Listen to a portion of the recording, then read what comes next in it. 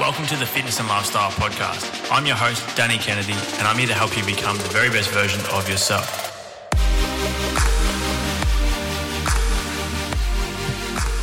Hey legends, welcome to another solo episode of the Fitness and Lifestyle Podcast.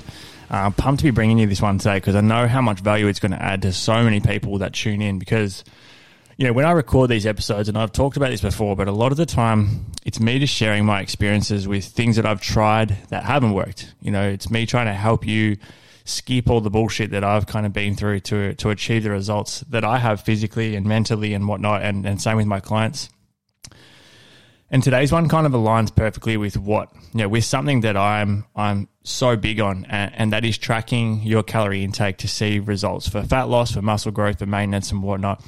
And specifically what I want to talk about in this episode is how you can utilize the MyFitnessPal app to make sure that you are guaranteed to see results. So we take all the guesswork out of seeing results, and that's something that I find super important as well. I often talk about how, you know, those that don't track their calorie intake or don't measure their progress with training are really just playing a guessing game. And when it comes to physical results, there should be no guesswork involved. And that's what I like to teach my clients. You know, I work really hard with my clients in person and online to explain to them that, you know, I want them to hire me for accountability. I don't want them to hire me to be told what to do. I don't want to give someone a piece of paper or a PDF or an access to an online program where they're following some rules or following some guidelines and they actually have no idea why they're doing it or what's helping them achieve those results. So, you know, I use the opportunity to use this platform, the podcast, social media, my email list and whatnot to help inform and educate as many people as I can to avoid the mistakes that I've made. So firstly, you know, I'm not going to go into super amount of detail around tracking macros. You guys know how important it is, and I've explained it on the show before. It's super important.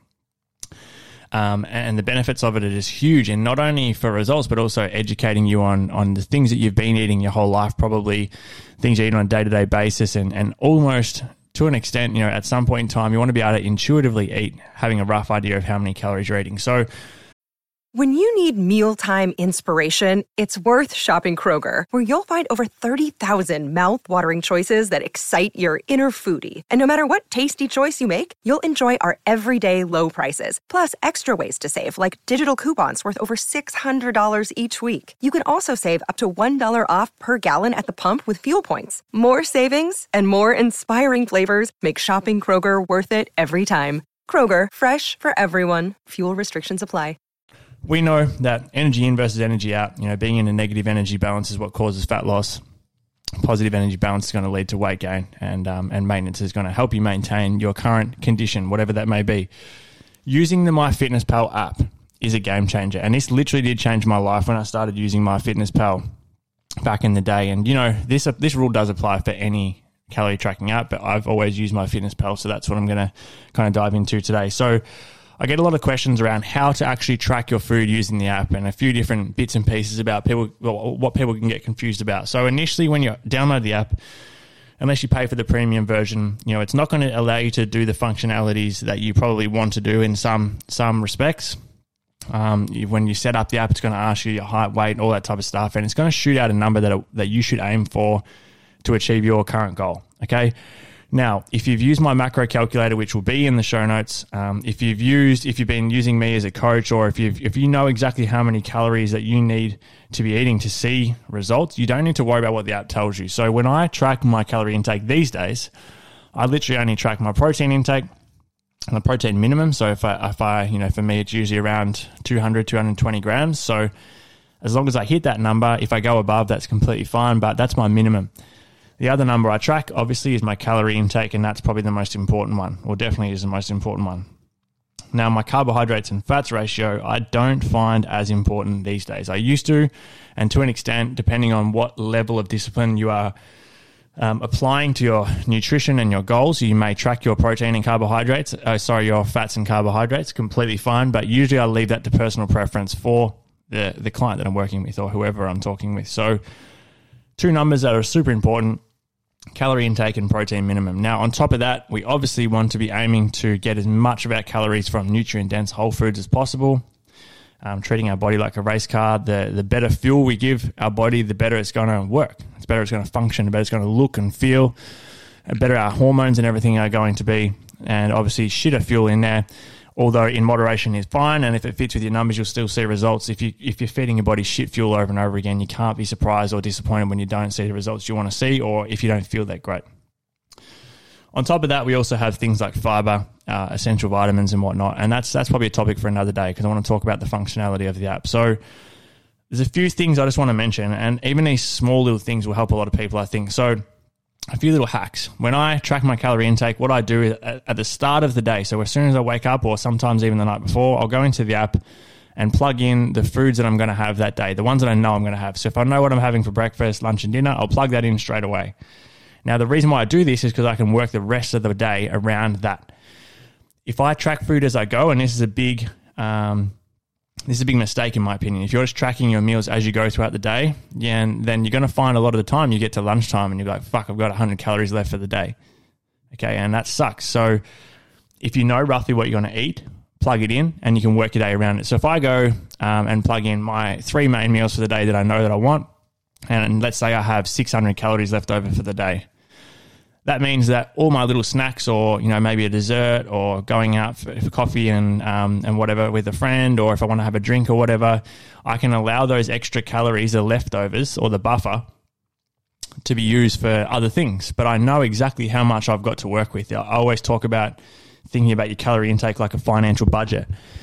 If you know how much money you've got to spend for the day and you budget properly, then you're not going to fuck your budget up and overdo it, or you're not going to be left with no money. It's the same with food.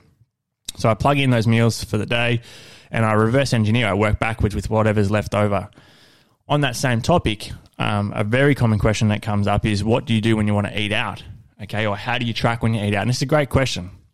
It took me a while to figure it out. There's a few ways you can approach it. So first thing is, if you know what you're going to eat, go into the app again at the start of the day. So let's say this morning I wake up and I know that tonight I'm going to go out for a burger. Okay, I'm going to go out for a burger and a beer. So when I wake up in the morning, I'm going to go into MyFitnessPal. If I know exactly where the burger's coming from and there's a verified option on MyFitnessPal, I'll use that. If not, I'll go in and I'll always overestimate how many calories are going to be in this burger. So I'll type in whatever, beef burger into MyFitnessPal. There'll be a bunch of options that come up, right?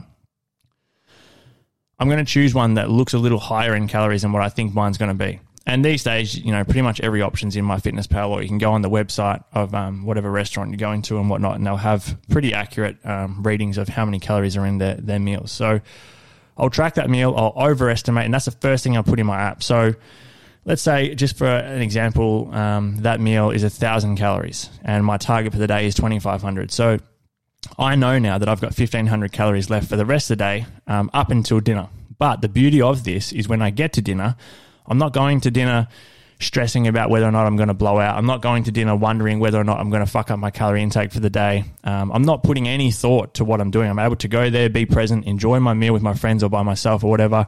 And if anything, I'm going to be under my calorie intake for the day because I've overestimated.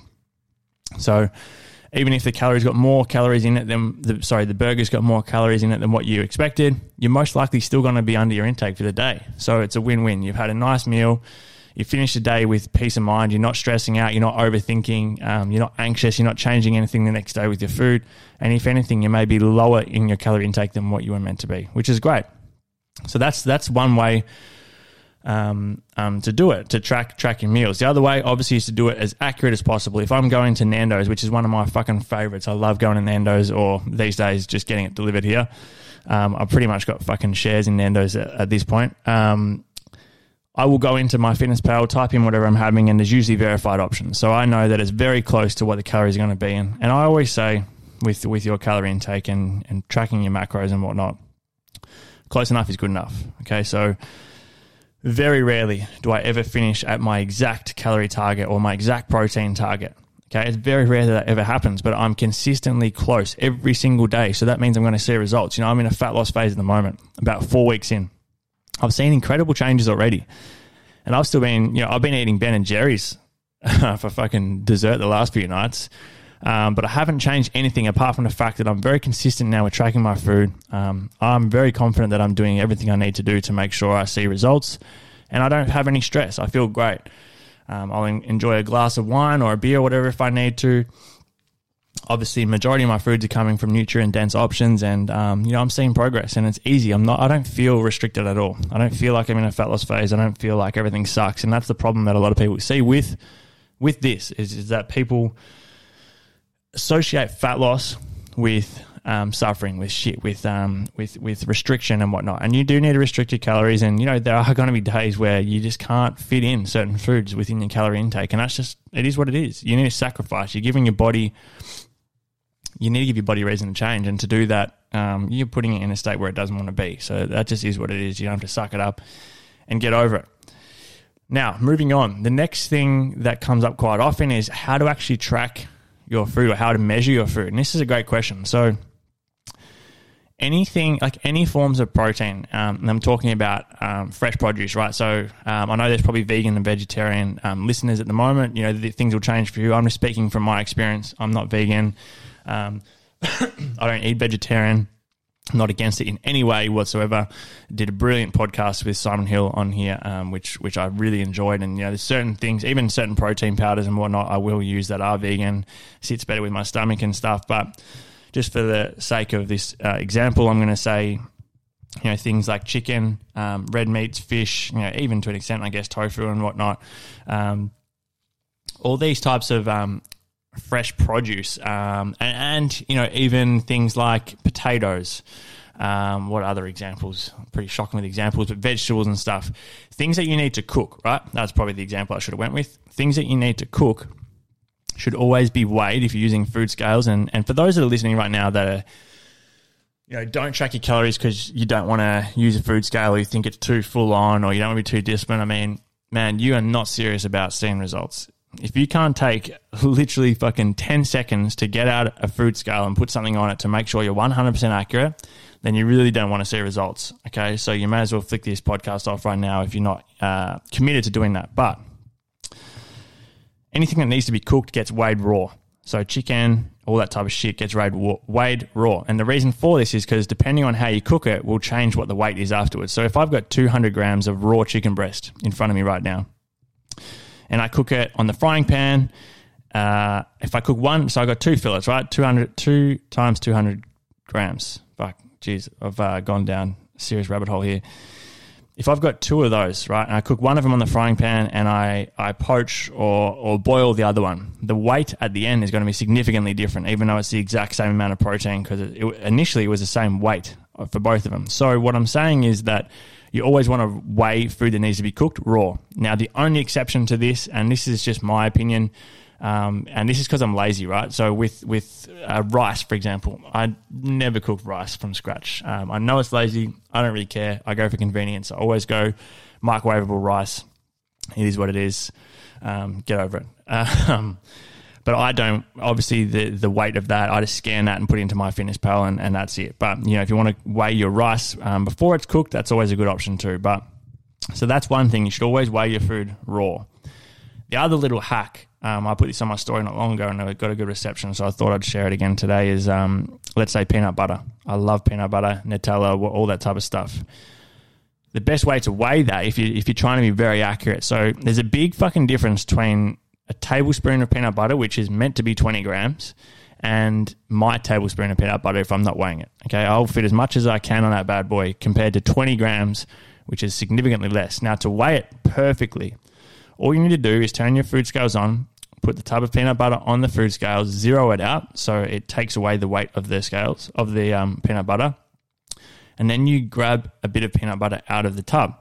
Now, it's going to go into minus on the scale. So once it gets to minus 20, that means it's minus 20 grams that's 20 grams of peanut butter you've just taken out. Okay, so it's 100% accurate, super friggin' easy to use.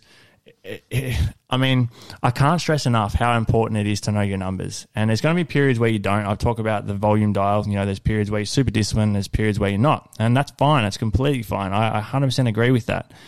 But if you're serious about seeing results, it doesn't take long, it doesn't take much effort, but it's so significantly important to know your numbers to see results. Because if you're not seeing results, if I'm eating 2,500 calories a day and my training hasn't changed, and after 2 weeks I've stopped seeing progress or I haven't seen any at all, If I'm not tracking my calorie intake, I have no fucking idea why it's not working. Okay, so I'll probably change a bunch of shit and it may still not work. If it does work, I don't know why it did work.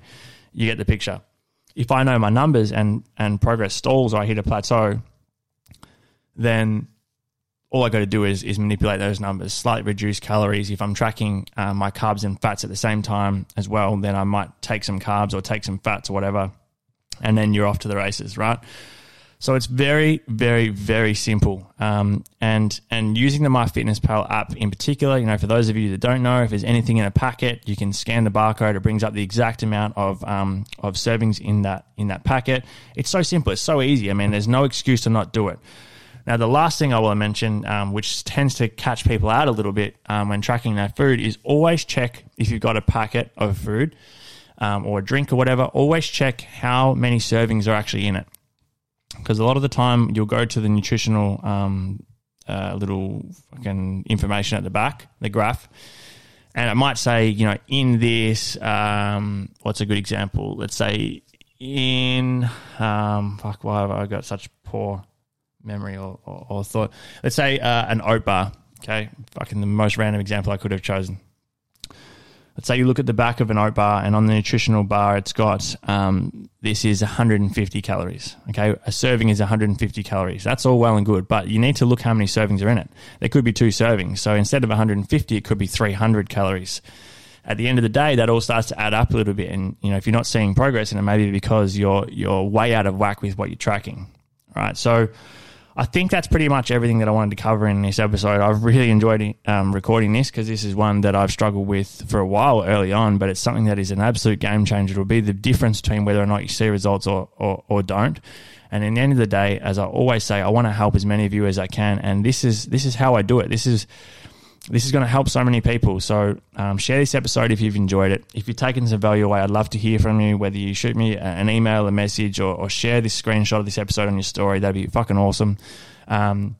Got some amazing podcast interviews coming up really soon. I'm so grateful for all the guests that have been coming on, and I'm really grateful for everyone who's tuned in and listened to the podcast up until this point. The best is yet to come, guys. So if there's any suggestions of guests that you want to hear from or topics that come up, shoot them through. Even this episode today, this was just off the back of a social media question, and that's what I do quite often is I want to make sure I'm sharing the shit that everyone actually wants to know. Okay, so I hope everyone's having a fantastic day. Enjoy this episode. And I look forward to chatting to you again in next week's episode of the Fitness and Lifestyle Podcast.